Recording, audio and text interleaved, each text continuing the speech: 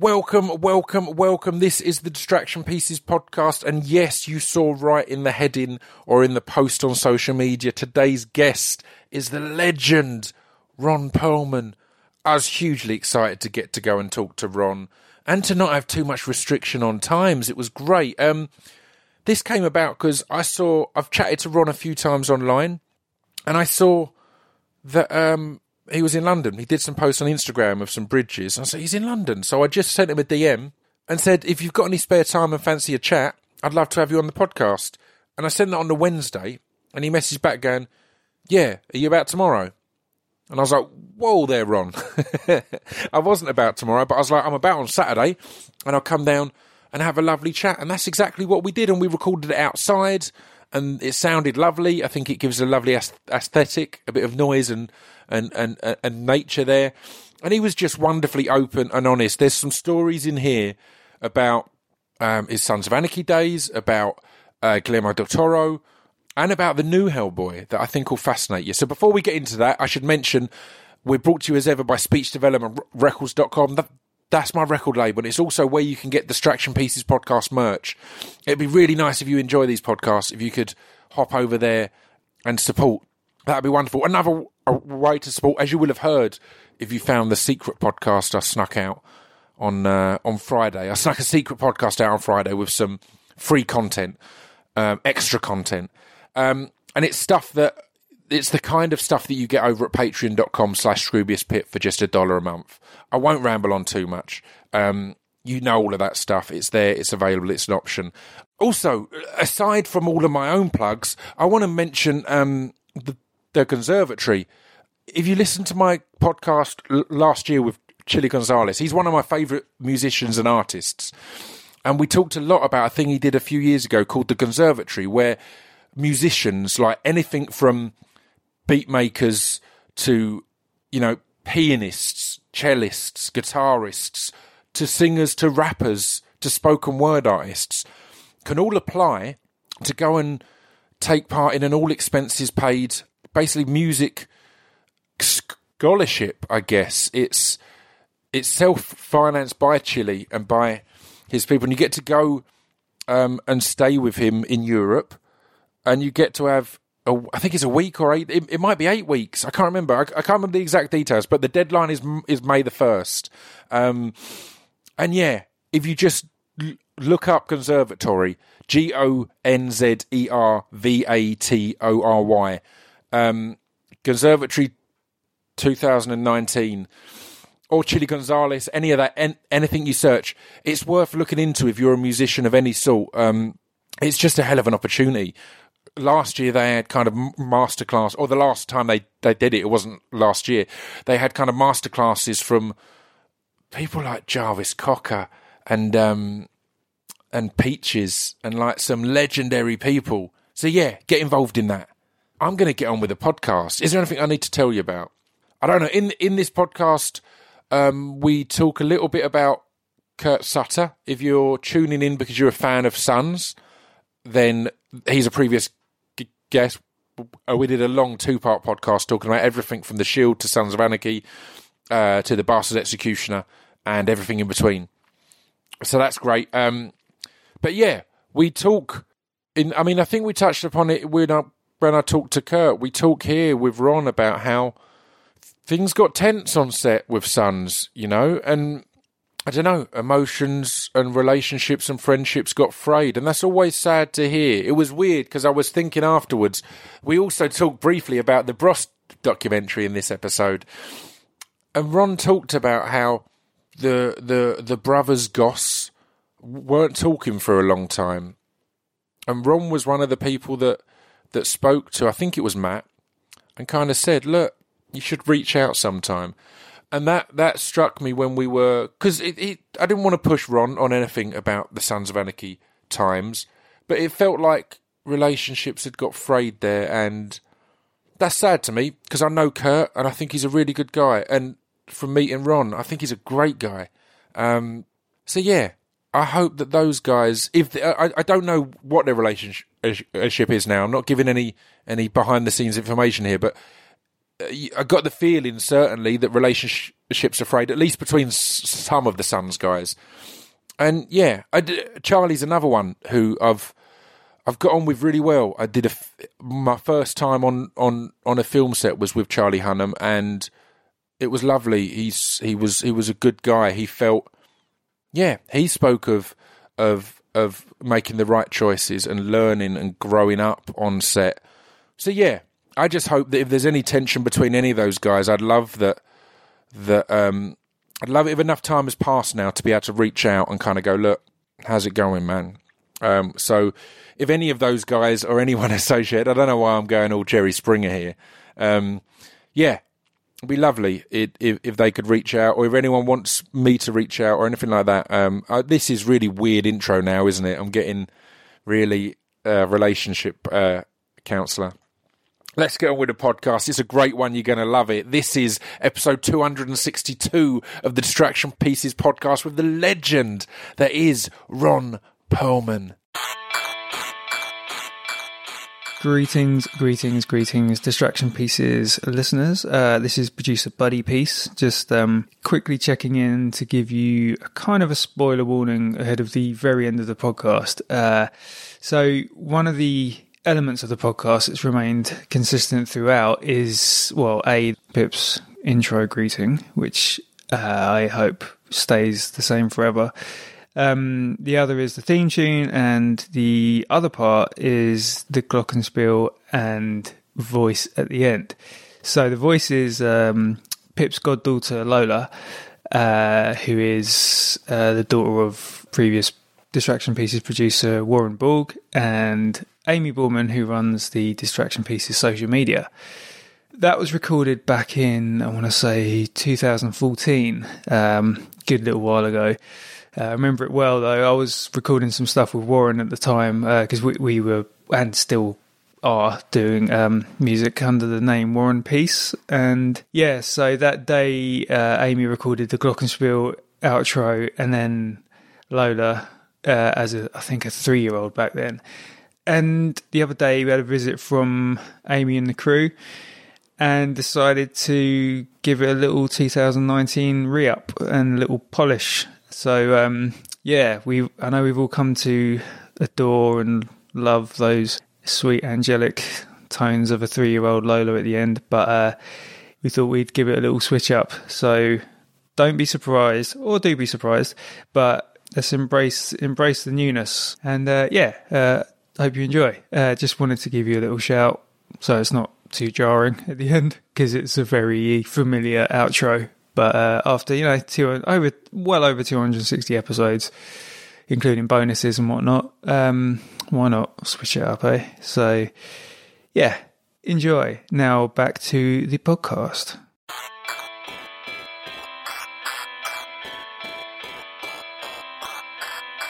This piece of fiction is the intro to Distraction Pieces. This piece of fiction is the intro to Distraction Pieces. This piece of fiction is the intro to Distraction Pieces. This piece of fiction is the intro to Distraction Pieces. I don't know what you're going to get at this hour of the morning, but Right, well, we'll take our chances. Yeah, we'll see, right? I'm joined today by Ron Perlman. How are you, sir? I'm well. Just full disclosure, it's pretty early Saturday morning, and that means that last night was Friday night, so I'm not responsible for the first 15 minutes of this discussion. But then again, I'm not responsible for the next 15 or the one after that either. So good luck, Pip. Are you enjoying your time in the UK? Very much so. I mean, from the sounds of it, from the Friday night you've had. I'm here doing what I love, which is watching other people work, which is largely what actors do. Yeah. But I'm one that's always railing about how all of the fucking roles are going to the Brits these days in my beloved Hollywood. And I say beloved Hollywood with a sly smirk. Yeah. Me being a good Bronx boy. But anyway, we've turned the tables on them. Yeah. We've brought an American over here to act in the BBC. I love it. And I'm enjoying every second of it. I moved from music into acting about 5 years ago, and it felt like the perfect time, because it felt everything in America was trying to make, because of Game of Thrones, there was a lot of medieval stuff being made and stuff like that. I was like, I've got a big beard, a British accent. easy, right? I can stroll into it. So were you right? Yeah. It's. I mean, the first role I got. It's weird because it all links. The first role I got was in the King Arthur Guy Ritchie film alongside Charlie Hunnam, who you've obviously worked with a lot, and I hit it off with Charlie, and he recommended me to Kurt Sutter, who you've obviously worked with a lot, and he put me in The Bastard Executioner. So it has kind of been that kind of chain of, all right, let's see how it goes. Wonderful. Again, I'm now ready. I've now had that first experience of a year of getting no roles and stuff like that, because that's how the industry is, right? But you're someone who's just always working. Like, I was kind of, on these, I have to go through a lot of people's career, but you've just done so much that we're going to have to really cherry pick bits here and there. So how is that? Fine with me. As getting into... If you can find my cherry at this point. So, I mean, before we get into that, what was your route into acting? Because you said, you know, a Bronx boy, it's kind of... It's not always the areas where acting is put on the table as a viable option or as a career path. Well, I came from a family where everybody did something, you know, mostly played instruments, musical instruments, some of them professionally. My dad was a professional drummer. Oh, wow. My brother ended up being a professional drummer. And so it was almost like de rigueur to have some sort of a musical outlet. What I discovered at a rather young age is that I had nor the discipline nor the skill to master an instrument. But I knew I had to express myself creatively, and just in order to, you know, survive in my family, stay alive, and, you know, garner the attention that I craved. Yeah. So I just began desperately looking for an art form that required no skill and no discipline. And driven by competition there, so it fits perfectly, driven right? by. Lo and behold, I got cast in a high school play. Oh, wow. And the reason why I got cast is because I was the only boy that showed up in this audition for a play that had, you know, 15 male roles and 3 women roles, and 40 girls showed up and me. So my odds were really good at getting a fat, juicy part in this play. Yeah. Or a number of them, in fact. But anyway, I did the play, and I said, okay, this is it. You know, we got to opening night.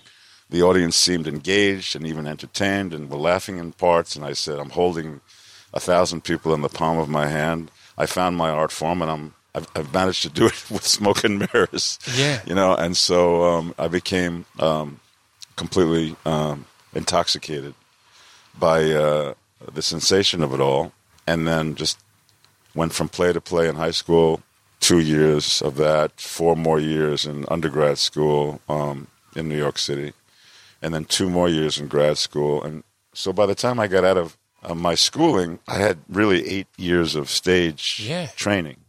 And without ever really studying acting, just getting on the boards and solving the problems of playing a role.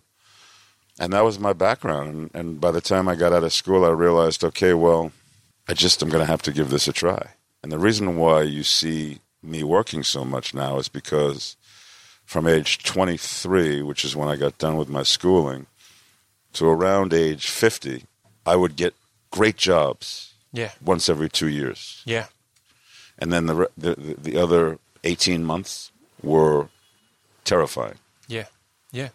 In terms of, you know, just survival. And so when I hit a stride where things were starting to get easier in terms of, you know, winning roles, I just never said no. And I still don't. Yeah. I became friends on a job again with an actor called Stephen Graham, who I've always been a big fan of. And the way he put it was, if he'd gone into painting and decorating, for example, he wouldn't get to a house and go, no, I don't fancy that one. You get booked to do the job, and then you go and do it to the peak of your abilities. And that's how he's kind of garnered his career and going, right, obviously there's a level of discretion and picking the right roles, but still, if you get booked, you go and do the job as an actor, right? So it's great to be in demand and get those opportunities. I mean, I have marginal criteria. Mm-hmm. And when I say marginal, I'm always hoping that when I open a script and start reading that I'm going to love it. Yeah. Doesn't always happen. But my criteria are, if I'm drawn into a world that I've never been in before, and I'm forced to just keep turning the pages in order to find out where this this unique imagination is taking me. And then if the role is something that I feel like I can understand and give a credible performance in, I'll say yes. And since I love indie film so much, that's where the best writing presides. The studios are doing all the shit. So, the art form is being preserved by people who are living on the fringes. I think maybe always were, except there was a time when storytelling was the whole ball of wax, but that's long gone. Yeah. Yeah. Did you find that learning on the job as such by treading the boards in education, do you feel that really prepared you well for TV and for film? Because all of a sudden you get to have another go. You get to have another take. You get to try it a different way. And when you're on stage, it's so unforgiving. It's there and then. You have to get it right, at least to an extent in that moment. So did you feel that prepared you well for acting on film then, I guess?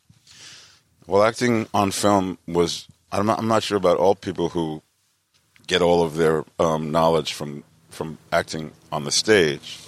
But for me, it was an adjustment, learning how to dial back the discipline to, where it's very behavioral and very quiet and specific and real, which is what's required when the camera is watching you. Whereas there's other things you can get away with on the stage. It should always be those things, by the way, but in the theater you have to reach the third balcony. Yeah. And so it's by definition going to be a bit more theatrical. But so I am to this day trying to train myself how to be a good camera actor. I'm always tweaking. I'm always finding ways to go deeper and be more real and be more twisted and behavioral than I would if I'd probably stayed on the stage. But what's happened to me is that there's been this horrific reversal, whereas at one point you could have put me naked on a stage, masturbating, and I would have been completely unself-conscious. And now I can't get on a stage because film and TV has ruined me. Yeah. And made me terrified of the fuck-up that can happen. Yeah. In a live performance. And so I haven't been able to do a play since the 90s. Oh, wow. And I'm kind of half looking for one right now. Not so much because I want to do a play, but because I have to break this spell of stage fright that kind of befell me. And I know it's befallen way greater people than me. I know Laurence Olivier had this horrific period where he was terrified to get on the stage. I think what happens is when you get on a movie set, and you become inured to the fact that if I don't get this right, I have, as many chances at it as I need. And there's really nobody watching you except the director. Everybody else is doing a job. So it's a very kind of a private, controlled environment to do very good, intimate work. You don't have any of that on stage. You are exposed, and you have to get it right from your first entrance to your final bow, and every night, and you have to make it look like it's happening for the first time. It's an art form in and of itself, and I'm terrified of it. And so I want to die, not this week, but I want to die having broken the spell and getting back on the stage and proving to myself that I conquered that. And it's not a complaint, because it wouldn't have happened if the good Lord hadn't given me all these opportunities to do TV and stage, and TV and film. And I really, really love being a TV and film actor. So there's a trade-off, but you try to deal with the obstacles as they come and be man enough to face them.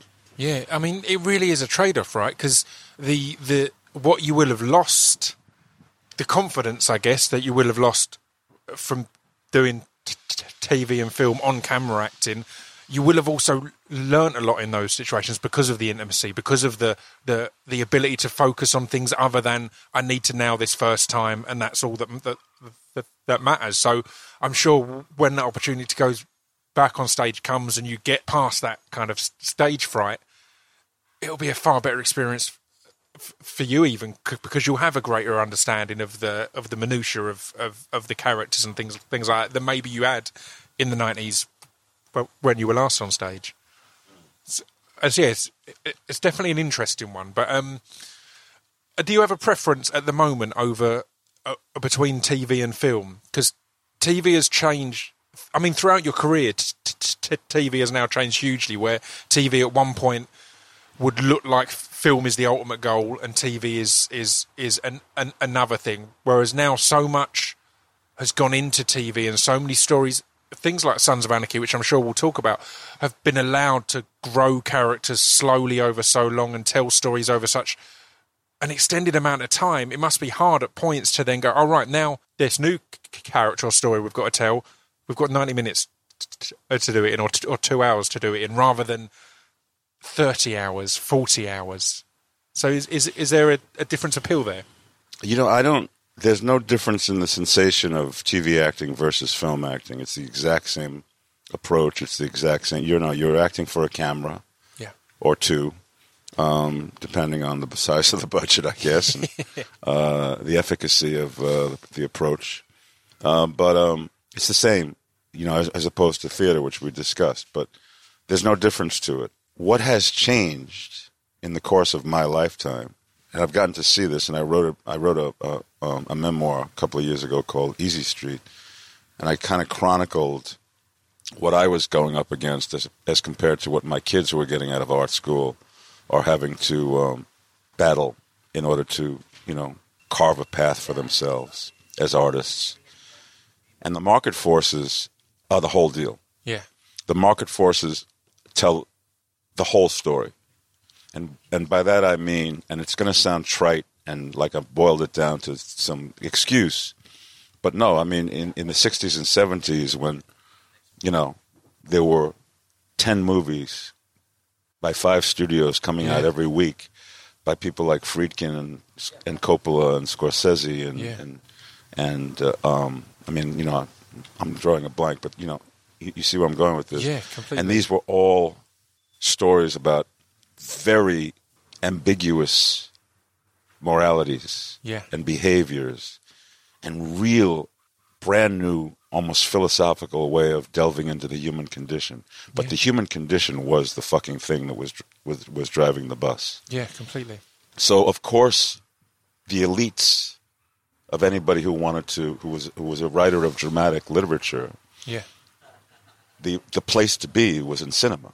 And it was vibrant. And if you had any kind of talent coming out of Yale or Harvard or any school that had a decent writing program, you were going to start writing screenplays and trying to get them to Friedkin. Yeah.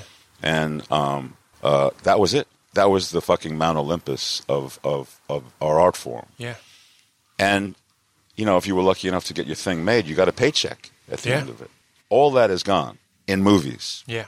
Completely and utterly gone. If you want to do what I just described, you'll have all of that except a paycheck. Yeah.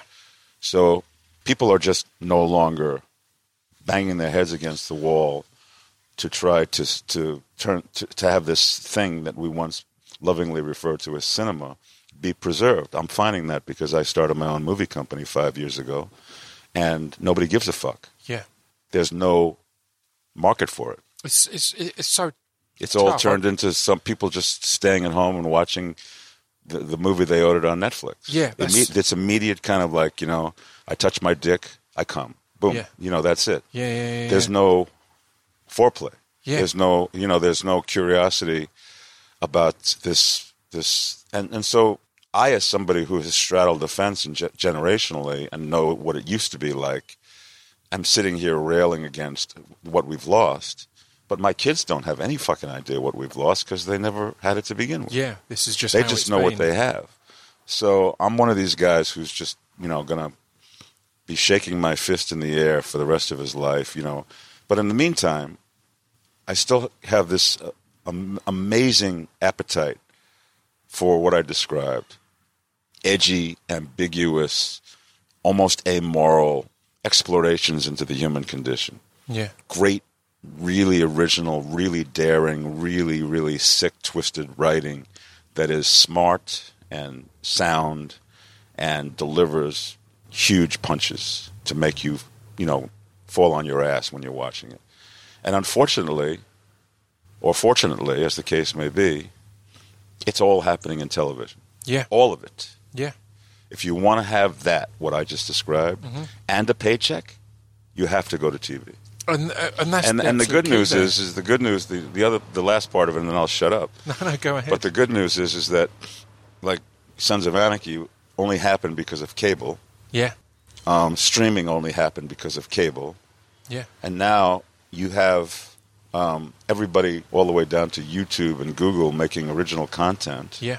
And they have huge troughs of cash that they can really spend on making epic content.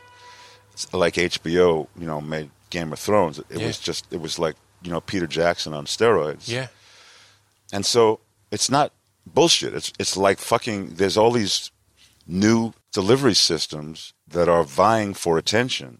And in order to get the attention, they have to be even more original than the last guy. They have to be even more daring than the last guy. So television is an incredibly thriving, just creatively speaking, sort of, field to play in for an artist.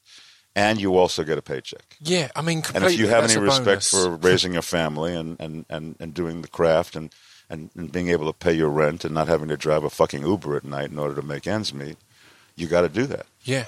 I think the thing that kind of saddens and then angers me a little is that there should be a place for all of these things. Like, I understand that a big screen adds a lot to a superhero film or any of these other things. So I understand that. But also, there should be a place for the kind of films that you were talking about that are going into the minutiae and finding the kind of the art and beauty and darkness and depravity in it all. And it's a shame that seems to only have its place in TV now or even, I mean, a push on streaming services in films, but still there will always be that push towards, because the industry has become so financially driven rather than purely artistic driven. I can understand that a Netflix would rather have a 12-part series than a 90-minute film because it's bingeable, it's more sellable, and all that kind of thing. So it's, all of it has its place, but I wish there was a finer balance of it all, I guess. I wish we could have more of those films that aren't necessarily your big blockbuster, but they're so important and have such a place. Yeah, I mean, I just, I love cinema. I learned everything I needed to know about. I got a Master's of Fine Arts degree. I went to school for longer than your average bear, Yeah. And I learned nothing by all those classes I attended. I mean, I got turned on to some great writers and turned on to some great artists and turned on to some great people. But every single thing I learned about the man I want to be and about the life I want to live and about the imagination that I want to spark, I learned from movies. Yeah. I learned how to walk watching John Wayne. Yeah.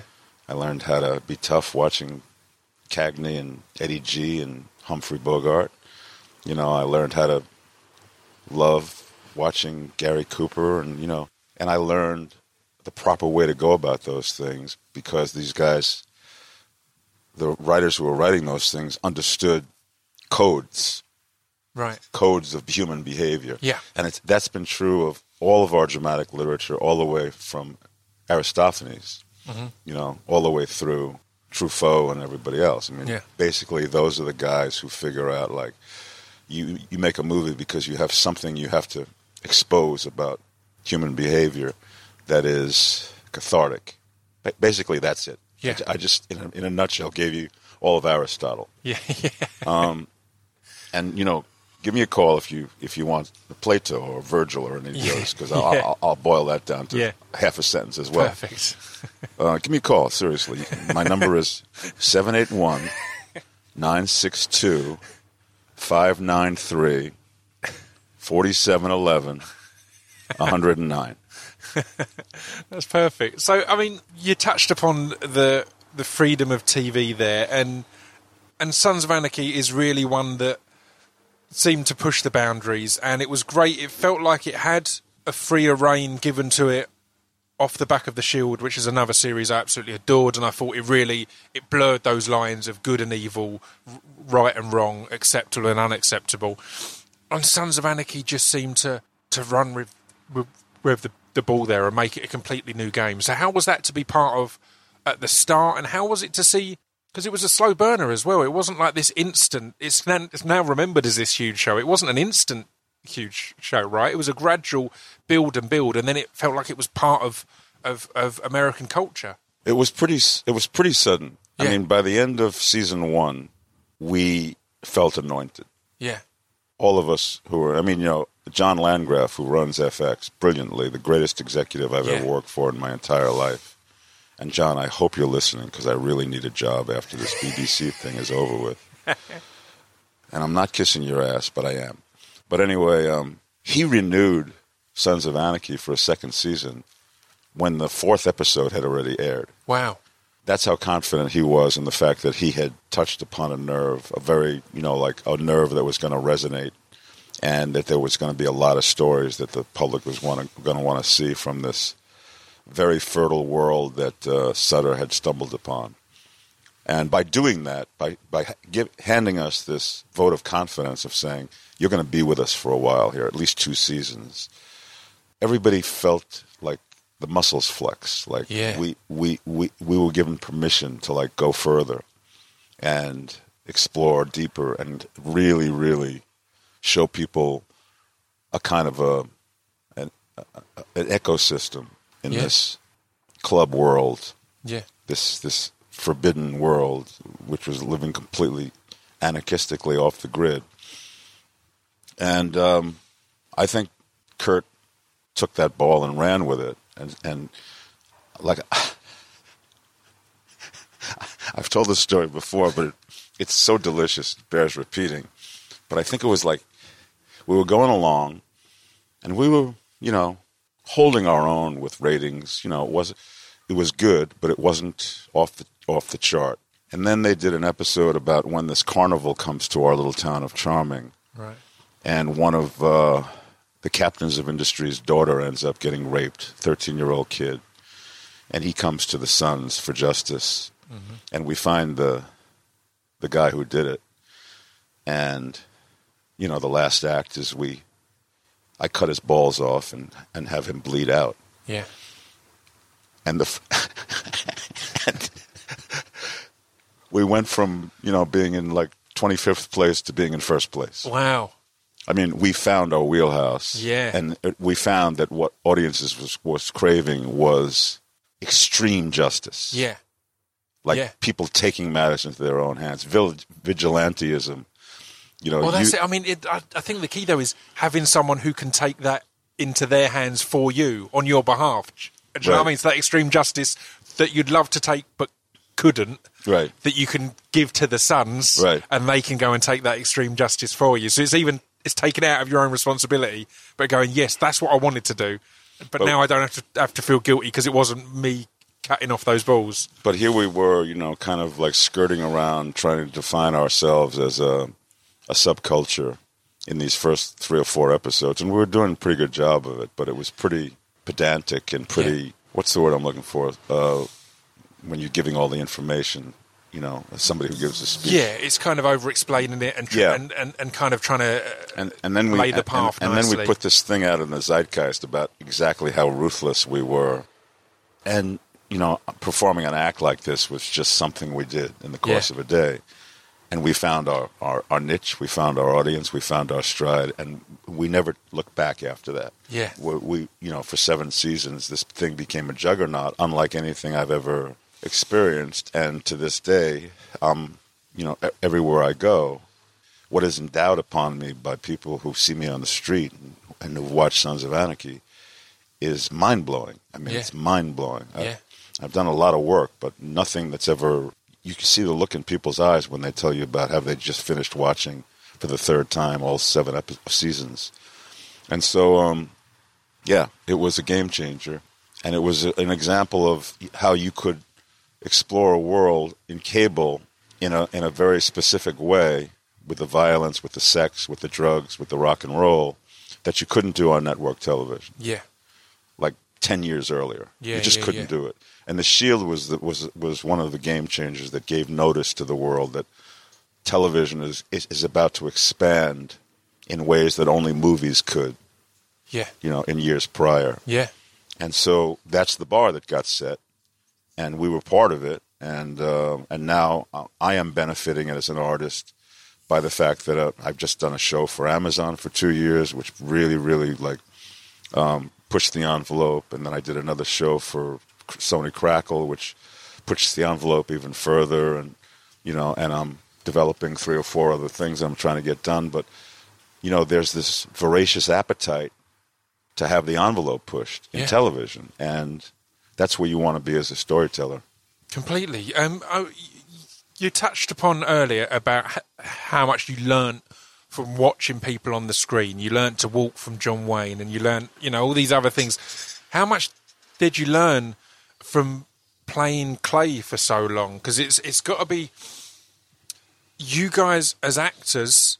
I mean, it's wonderful on set when you become kind of a gang, or you find your friends and it all comes together. But that's got to be turned up a notch when you're all playing a gang and you're riding around on bikes and you're being, this intimidating, scary group. Did that teach you anything? Did that have to be reined in at all? As you're all like, well, remember we're playing roles here. How was that as an experience? Well, I'm not going to comment.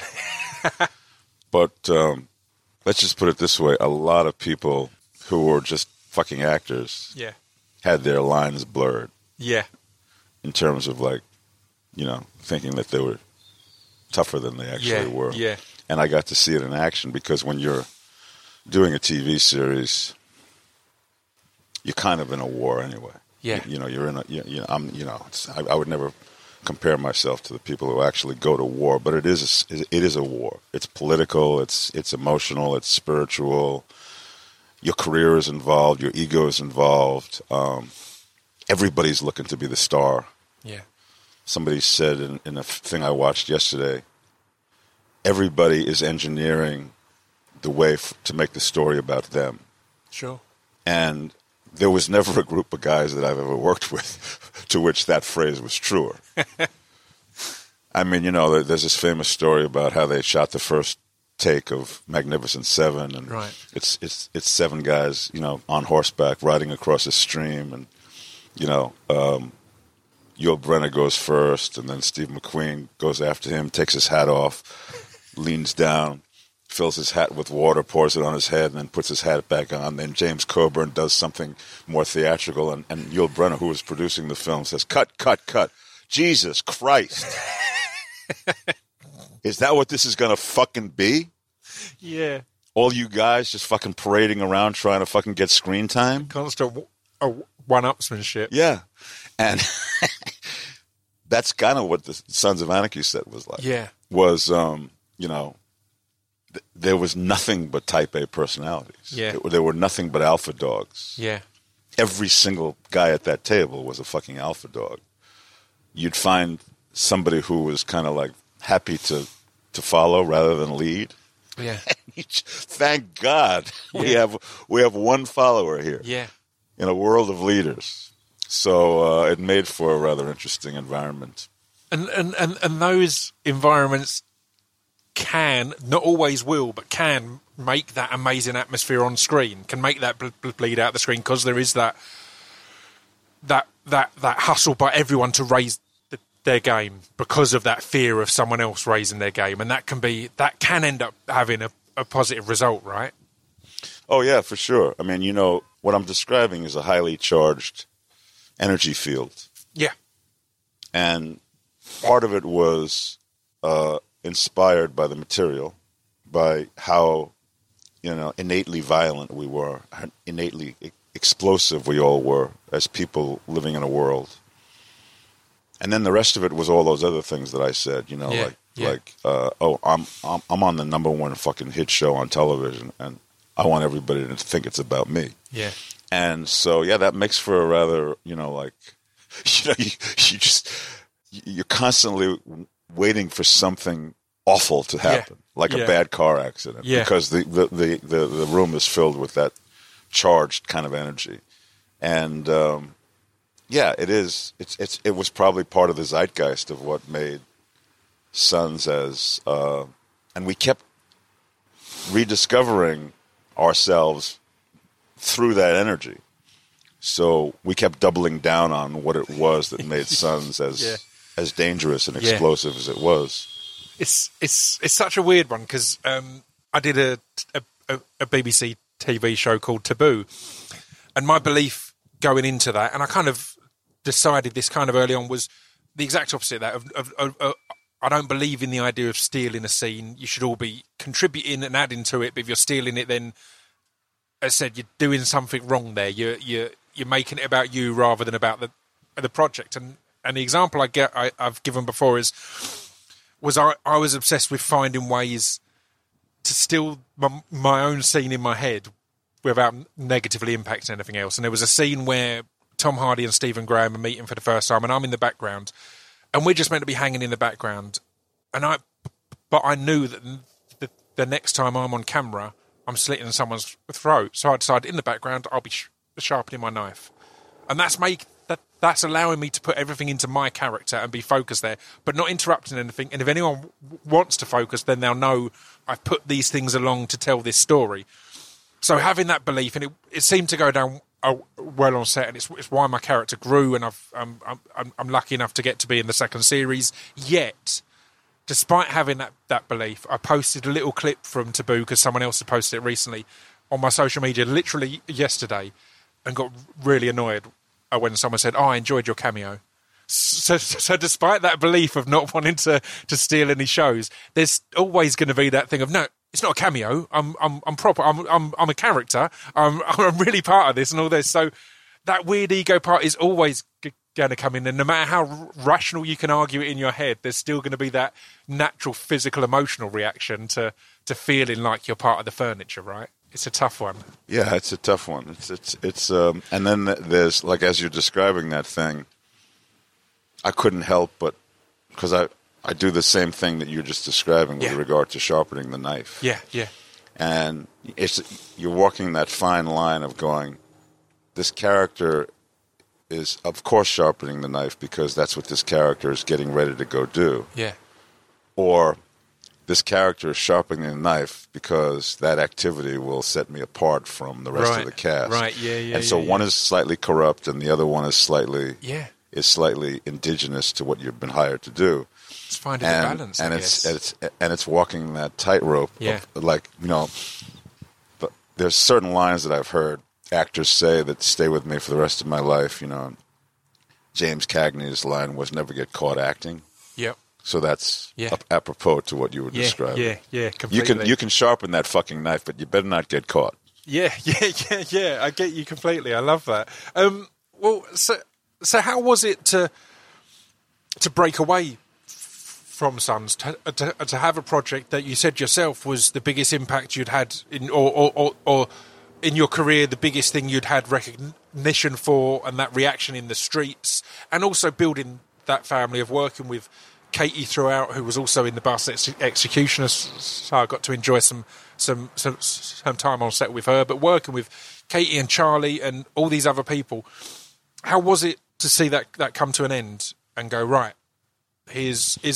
was it a relief to get to move on, or was it kind of a reticence to let it go? It was a lot of things, some of which I'm rather uncomfortable talking about. But there was a part of me, because I'd never played one character for 6 years. And clearly, in terms of just the creative challenge of discovering everything I needed to discover and perform every facet of one single human, I was done. I mean, I would have been good if you'd stopped it after season 2 or 3. I mean, the exploration was deeper than I'd ever gone with a character before because of the exercise of perpetuating the length of a TV season or TV series. You want to go as long as you can, but sometimes you're just going and walking in place in order to perpetuate the lifespan. So I was creatively okay with saying goodbye to Clay, but then there was the family aspect of it. You know, if you're involved in a show for 6 years, it's not just a show anymore. It's like it's a family, and it's a part of your identity. And so that part of it made it very tough and very sad to finally say goodbye, particularly in light of the fact that they were going to do another season without me. Yeah. And that hurt. Yeah. Because that ran counter to what I was promised for the whole length of the thing. Kurt made a decision right as we were going into the 6th season, brought me in and gave me the news. And that 6th season was really tough between him and me, really tough, because I'd been lied to and manipulated, and it kind of fucked it all up. Yeah. So by the time I left the show, I was just eager to find myself another field in which to play. And before Clay actually fell, we had signed all of the papers for The Hand of God for Amazon. Oh, right, wow. And I produced that show, so I was involved in everything from the ground up, which was one of the things that I was inspired to do by working under Kurt, was that, like, I want to create an environment.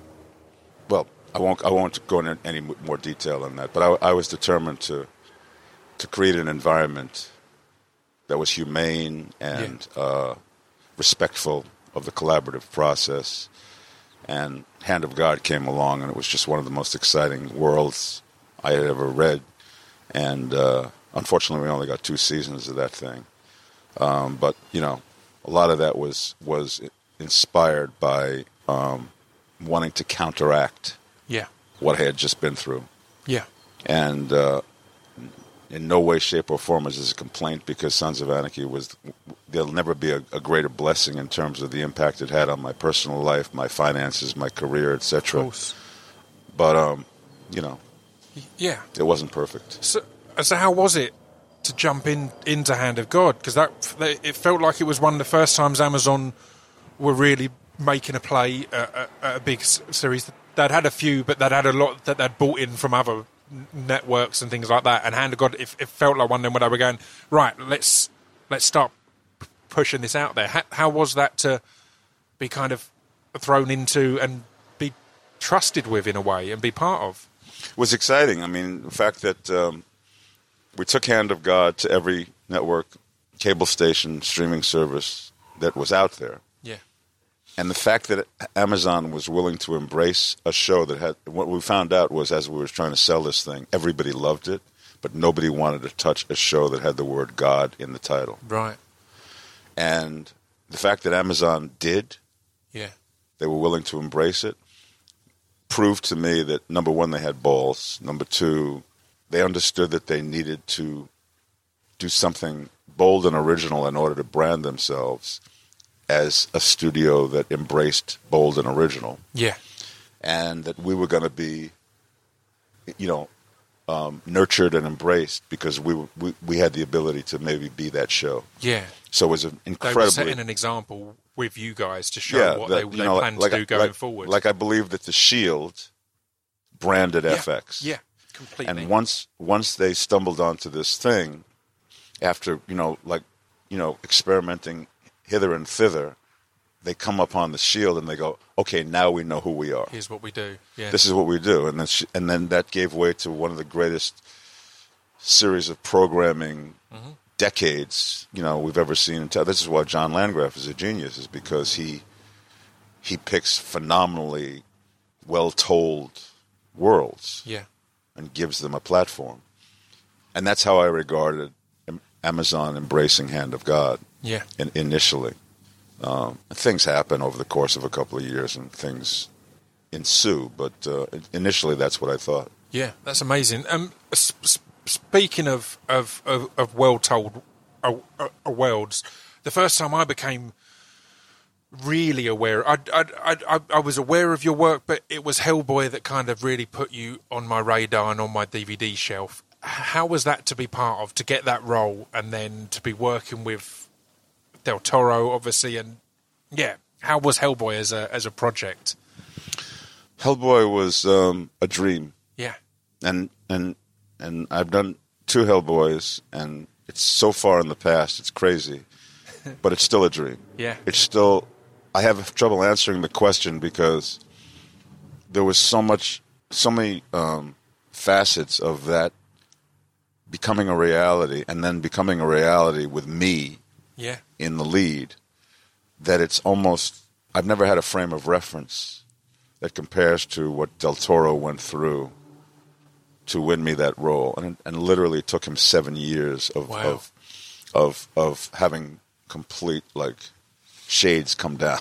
Yeah. Whenever he mentioned my name with regard to that role. 5 years it was at one studio, and eventually at the end of 5 years, the studio said, "Here, you can take your little Hellboy idea and go elsewhere. We're never going to see eye to eye on this." Yeah. But he stood and fought for one actor who was not a particularly big name movie star, with a following, with some sort of guaranteed value internationally, all of the things that one needs as collateral when one greenlights a huge movie franchise. And he just doggedly said, I'd rather not make the movie at all than to make it the way you want me to make it. And I'd never seen that before. I don't think I've ever seen it since. And I may never see it again, which is why it's such a singular, almost indescribable experience about when you ask me what it was like. Yeah, it was like that. It was like, holy shit. Even I was betting against him. Yeah, yeah. Even I was telling Del Toro, man, I see what you're trying to do here, and I'm very moved by it, and I'm very, I'll be eternally grateful as you might be my bro, my hermano, but go make your movie, man. You're not going to get it made if you keep saying my name. Yeah. You're just not going to do it.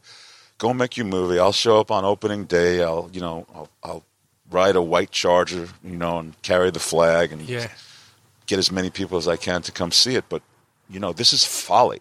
Yeah. And Del Toro would always say, "Yes, you are right, my friend. Yes, I will do it with The Rock." And he was bullshitting me. He never intended to do it with anybody but me. Yeah. And he got it done.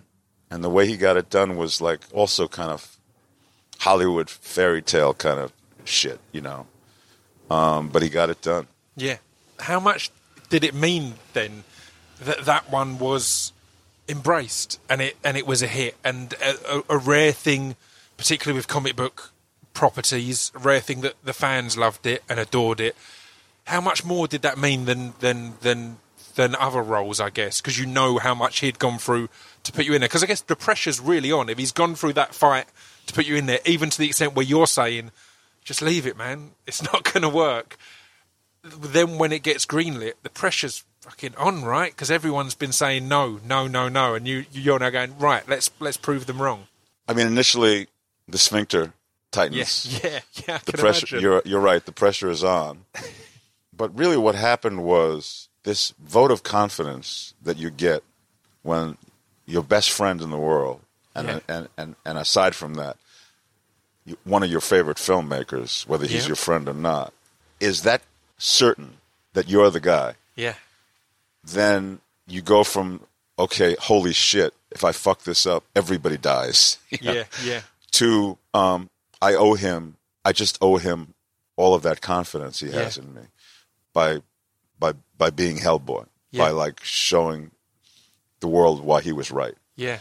And it turned, at that moment, when that reality hit me, it just turned into this huge labor of love. I felt like I don't have to worry whether I'm good or not. I just have to be Hellboy. Yeah. And that all came from this cosmic, amazing kind of vote of confidence that Del Toro showed in me.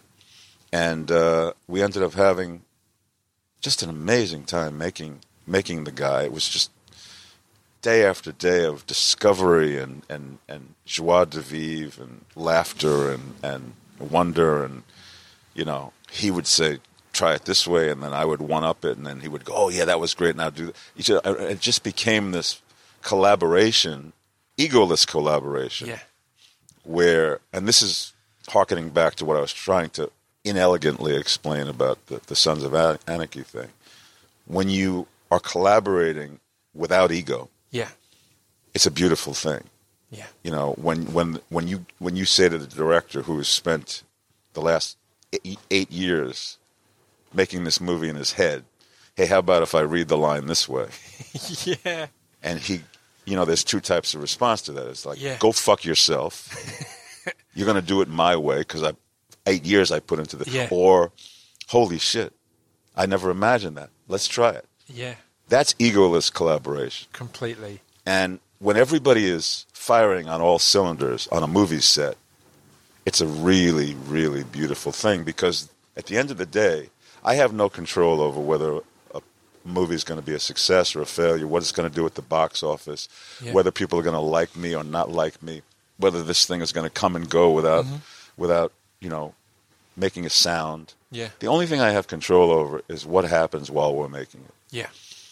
And once I made that discovery that I'm just doing this for me and the people I love who surround me and who help me in this endeavor and who support me in this endeavor, everything got good. Yeah. You know, I don't give a shit what a movie does Yeah. or who sees it. Yeah. I really don't. And if it succeeds, and you and I are like bouncing back and forth about the success of things, Yeah. the dealing with like what happens. Yeah, no, fuck that. Yeah. That's none of my concern. The success is when you and Guillermo sit down and watch it and you're happy with it, right? The success is After like that, going home whatever. at night in the car Yeah. when you still have fucking glue, you know, and Yeah. you know you can't blow your nose because Yeah. it's filled with prosthetics, and going, that was a great day. Yeah. We just had a fucking great day, and we just made a deliciously cool little scene Yeah. of Hellboy in action. Yeah. And that's my little secret. I could tell that to a gazillion people. It won't mean anything to them Yeah. like it does to me. Or I could go home at the end of the day and go, Jesus Christ, I wish I had another shot at that. I don't think I got my best. Yeah. And deal with that. But it's very, very, very personal. And it has absolutely zilch to do with the outside world. Yeah.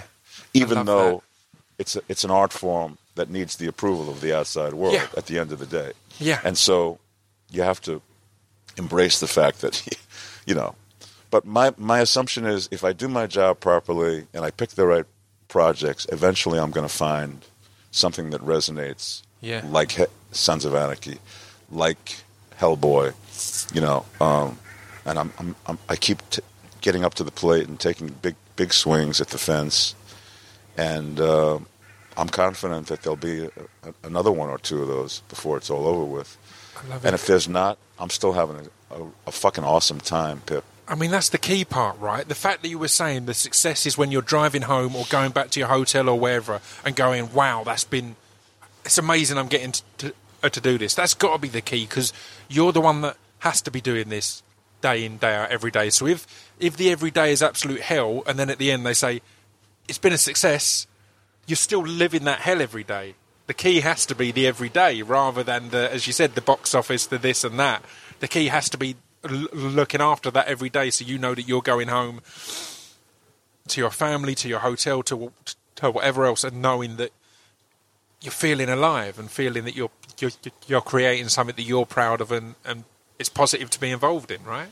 Yeah, and everything else is a distraction. Yeah.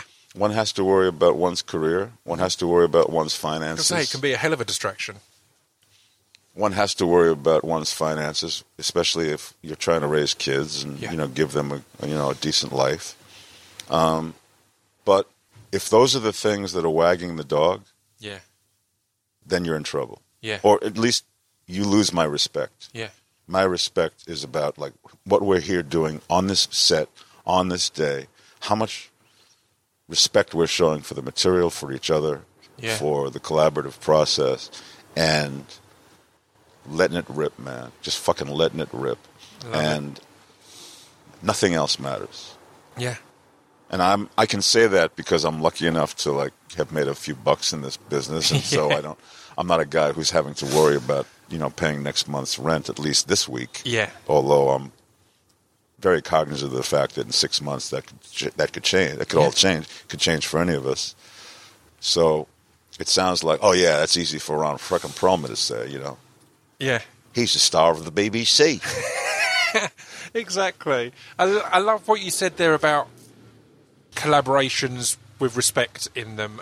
I had Jimmy Iovine on the podcast, and he said the key to his success in life has been casting his life correctly, because if you're around people that you respect artistically, then criticism doesn't hurt. People can throw up an idea and say, how about I try it this way? If you've got that respect for that person as artist, then you're going to go, yeah, let's try it that way. If you've cast your life with people that you kind of feel you're above, or you're having minions around you or whatever, then their criticism is going to be like, as you said, I've worked 8 years on this. Who the fuck are you to say that? So it feels like that was the perfect example of that on a set, because if ever cast your life correctly applies anywhere, it's on a film set. So that feels like the perfect relationship there, where you've got that respect for one another to try it. And then again, I'm sure if you try it that way, he can turn around and go, no, that didn't really work. And you can both respect that and go, yeah, you're right. You did it right. And when it doesn't work, you can say, you know, you're right. I could feel the minute I tried it, it wasn't going to work. Fuck that up. But thanks for letting me try it. Yeah, completely. And, you know, 70% of the time, you're going to try something that you know may not work. Yeah. But it does. And everybody goes, okay, I'm glad we did that. Yeah. Let's move on to the next little problem to solve. That's the beauty of anything that centers around creativity. Yeah. Is that there's no right or wrong way to do it. Yeah. All of it is an expression that comes out of the imagination of the artists. And that expression could change from day to day. I could do Hamlet today, and it would be a gazillion times different than the one I did 10 years ago, or the one I never did Hamlet, by the way, but I'm just riffing here. Yeah. But, you know, it's going to change. Yeah, of course. Depending on my you know, what I've witnessed in my life and my experience of what it looks like to look at this story through the various lenses that I've had to adapt to by taking the fucking slings and arrows, you know, of outrageous fortune along the way. And the longer you're taking the slings and arrows of outrageous fortune, the more your performance is going to fucking change. Yeah. It's what excites me about what you were saying about being keen to find a way to get back on stage. Because it does. It feels like, even though I never saw you on stage, the idea of what life experiences you've had within acting, even outside of acting, from watching stuff that inspires you, how that'll feel for you, how different it'll feel for you as a person, as a performer, to the last time you stepped on stage. And it's exactly that. It's those things. If you do the same role 10 years apart, it may be completely different. It may look completely the same on the outside, but be completely different on the inside. That's the kind of the beauty of the art form. So yeah, it's definitely an interesting one. Yep. I'm going to start to wrap things up now. And there's two things I want to get to before I wrap it up. And one, I have to kind of tell a slight story at the start. So the first time we really interacted on social media, you retweeted a tweet I do every Father's Day, where I just say "Happy Father's Day, motherfuckers," and you retweeted and commented saying, "Yes, I guess we are all motherfuckers," because that's the nature of it. And from then on, I was like, well, I'm a fan of Ron. I like his stuff, so it was good to have that slight interaction. And then a year or two ago, I got asked to come and audition for the new version of Hellboy, not as Hellboy, as another character. And it was going well. I got to the point where I was meeting the directors and producers and that kind of thing. And I drafted a kind of a direct message, because I thought, if I do get offered it, I need to ask for Ron Perlman's blessing before I accept it. Just because I loved the original Hellboy. And again, it's that kind of thing of having someone who's been through it and experienced it. So you don't have to go into if you are a fan of the idea of remakes, if you're for or against. But what if I didn't get offered the role in the end, it didn't happen, but what do you think your response would have been if someone you really don't know at all had messaged to say, look, I've been offered this role in the new Hellboy. Is the original Hellboy okay with that happening? You know, I had dinner with David Harbour. Yeah. It was put together by a mutual friend of ours, Patton Oswalt, who's a comedic genius in and of himself. And he's also a fanboy, geek, comic book guy. Yeah. And he had the sensitivity and the wherewithal to say, I think David is wondering if this is okay. And wouldn't it be great if I was to arrange like a passing of the torch. Like, Brezhnev and Reagan in Reykjavik, right? Yeah. And so we did. We had dinner. And basically I said to, I'm not sure I should be telling this story or not, but I was offered to do the reboot. Okay, I wasn't aware of that. And I was fighting for 5 years to get the third movie done. Yeah. Because Del Toro had always envisioned this as a trilogy, and it was, clearly the second movie sets up. Yeah. It's just the beginning of the third movie. Completely. It's not the ending of the second movie. Yeah. And it was meant to be 3 and out. Yeah. And the third one was going to answer all of the questions about the Oracle. Yeah. This is an entity that's been summoned to destroy the world, and then nurtured to save the world. Which part of Hellboy it will? So the third one was going to be the playing out. Plus, there's going to be these twins. Yeah. Because Liz is pregnant with twins at the end of the second Yeah. one, and how they're going to play. And so, I thought that making the third film, regardless of the business aspect of whether it was film worthy or not, was essential because we need to finish the story. We owed it to the fans. Yeah. We may not have had the biggest audience for Hellboys 1 and 2, but they sure invested themselves in it as if it was Iron Man, which made $18 trillion in the box. We didn't do that, but our fans deserved, by hanging in there, they deserved, the resolve. Yeah. And I know that the resolve was going to be mind-blowing because Del Toro kind of hinted at what the third story would entail. Yeah. And I just fought and fought, and I couldn't get all of the forces to align, and it just didn't happen.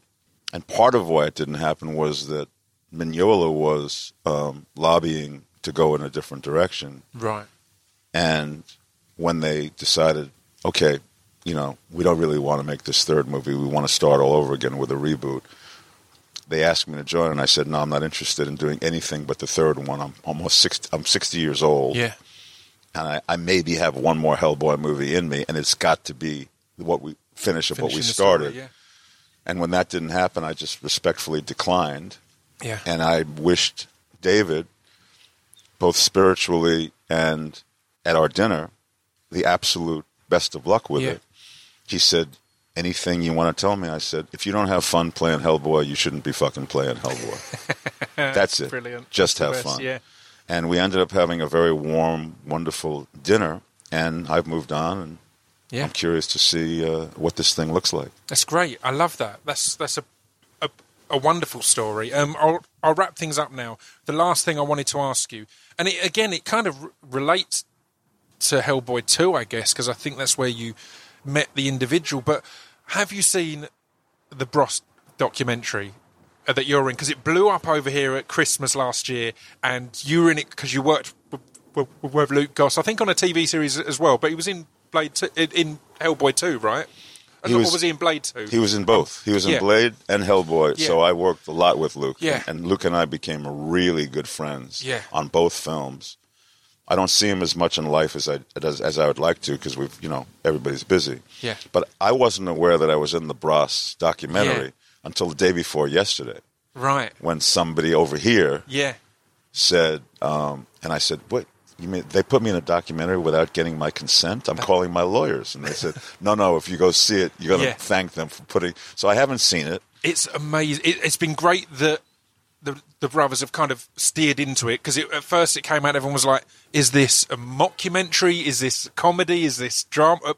But it's just amazing. I watched it over Christmas with my family, and it was it's amazing. But it was a shock. We're like, what's Ron Perlman doing in wow. Well, now I have to see it. And now you would have been watching the same going, what am I doing in a Bros documentary? I had no idea. No. And the funny thing is that, what's Luke's brother's name? Matt. I met Matt on an airplane. Yeah. And Does the thing go into the fact that they didn't speak to each other? Yeah, that they didn't speak for years and years, yeah. And Matt was on this plane with me and his dad, Right. who was kind of ill Yeah. at the time. He wasn't in great health. And it was my first time meeting Matt, and we had a phenomenal visit with each other on this 6-hour flight. Just talked the whole time. And now don't take this as me taking credit, Go ahead. but we talked about family and vitriol and things that happen that, make brothers stop speaking to brothers and sons stop speaking to fathers, etc. And right after that, they got back together. Mm. Now, I'm not saying it was because of me, but it's why you had to be in the documentary. Subliminally, subtly, you were key to that. Maybe, and I have been in family where people stopped speaking to each other, and I've also been. I'm the son of a man whose father died at 49 and his brother died at 38, and I realized, holy fuck, man, you don't have a chance to make up to them once they're gone. Completely. You really have to think about how tomorrow's not guaranteed to any of us, and you better keep your house in order while you're here. And I think maybe that conversation was had with Matt. Yeah. I don't remember, but I do remember that was something that I hoped and prayed that how could two brothers like this who had experienced so much together have let anything get in the way of that. Yeah. And it was just tragic. And I'm really, really happy that they got their shit together. Yeah. Well, I'll leave it there. I'm very grateful for your time. What can people expect to see ahead? Monster Hunters looks fantastic from what I've read and heard about it. What is ahead, or is there anything that you can talk about or can't talk about? Actually, Monster Hunters was done as a single movie, but it has franchise written all over it. Yeah. I wouldn't be surprised if there's another iteration of it. So that's exciting at this late age, to be, a central part of something that may have legs. Yeah. Desperately trying to find my next TV series because I truly believe that that's the most exciting place to be working right now. Completely. I have this little studio of my own called Wing and a Prayer Pictures. We've now produced about 9 films. I have a movie that's about to open in London called Asher, which I star and produce, and Michael Caton Jones directed. And another one called To Dust, which will play here at some point. Those are both films that I produced that is what taught me how nobody gives a shit about little movies anymore. But I'm sure glad that I made them. I'm going to continue making little movies because I love the art form. And then I just keep taking work that comes out of the blue, like this BBC thing, which is a phenomenal... What is the BBC thing? I'm here because I'm working... That's it. We've not touched on why you're here. We've kind of got past that. I'm here because I'm working on a 6-episode miniseries for the BBC, written and directed by Ben Channon. Oh, wow. Which is phenomenal script. Yeah. Great cast. Callum Turner, Holiday Granger are the 2 leads. Yeah. And I'm thrilled to finally turn the tables and have an American tromping on your territory. Yeah, the BBC seem to be great at the moment in finding miniseries. In not necessarily having to be, is this a long-term thing? They go, no, we've got this story, let's tell it amazingly. I think they're really leading the way in that in TV, because so much on Netflix, on HBO, or whatever else, on FX, you're generally having to, the hope is that it turns into a 7-8 season, a Sons of Anarchy, all these other things. Whereas the BBC seem to be the ones that go, no, I know this is a fairly isolated story, but similar to how small films have got their place and their worth, it's got its place and its worth. Let's make this great. So, yeah. No, I actually love that format. I love like a 6 or 8 episode miniseries that's got a beginning, a middle, and an end. Yeah. And you get to fully explore the world, which is what we're doing here with this one.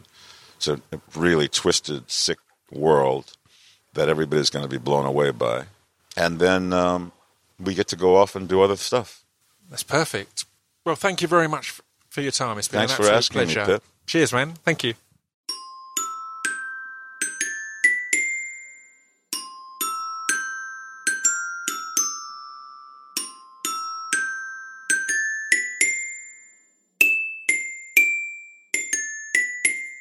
You've been listening to Scroobius Pip's Distraction Pieces.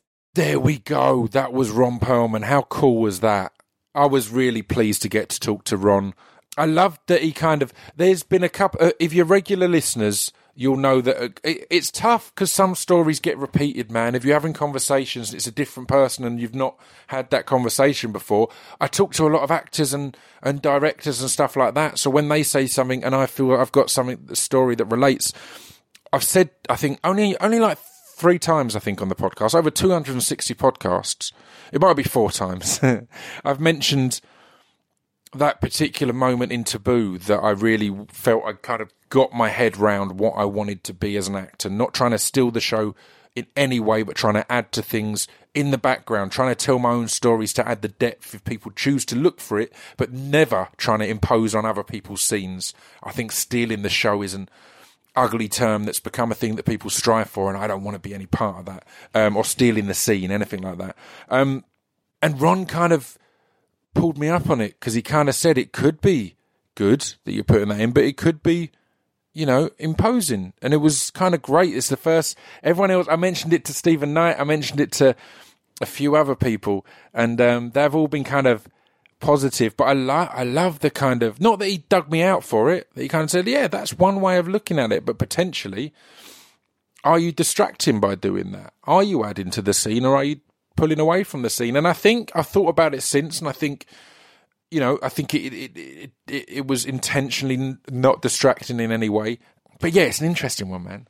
I love stuff like that. I love talking to people and learning from them and getting these new outlooks and perspectives. And I love when people aren't just going to nod.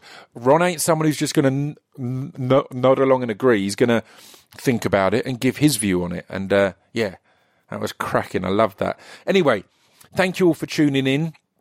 Patreon.com/ScroobiusPip, as ever, blah, blah, blah, blah, blah. I'll be back next week with more wondrous podcasts.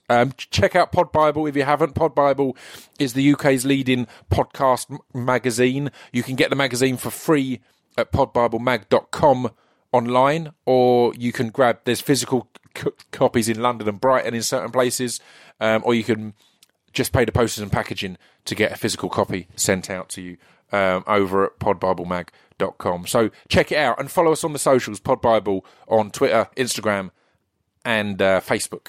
So yeah, thanks a lot. I will be back next week. See you later.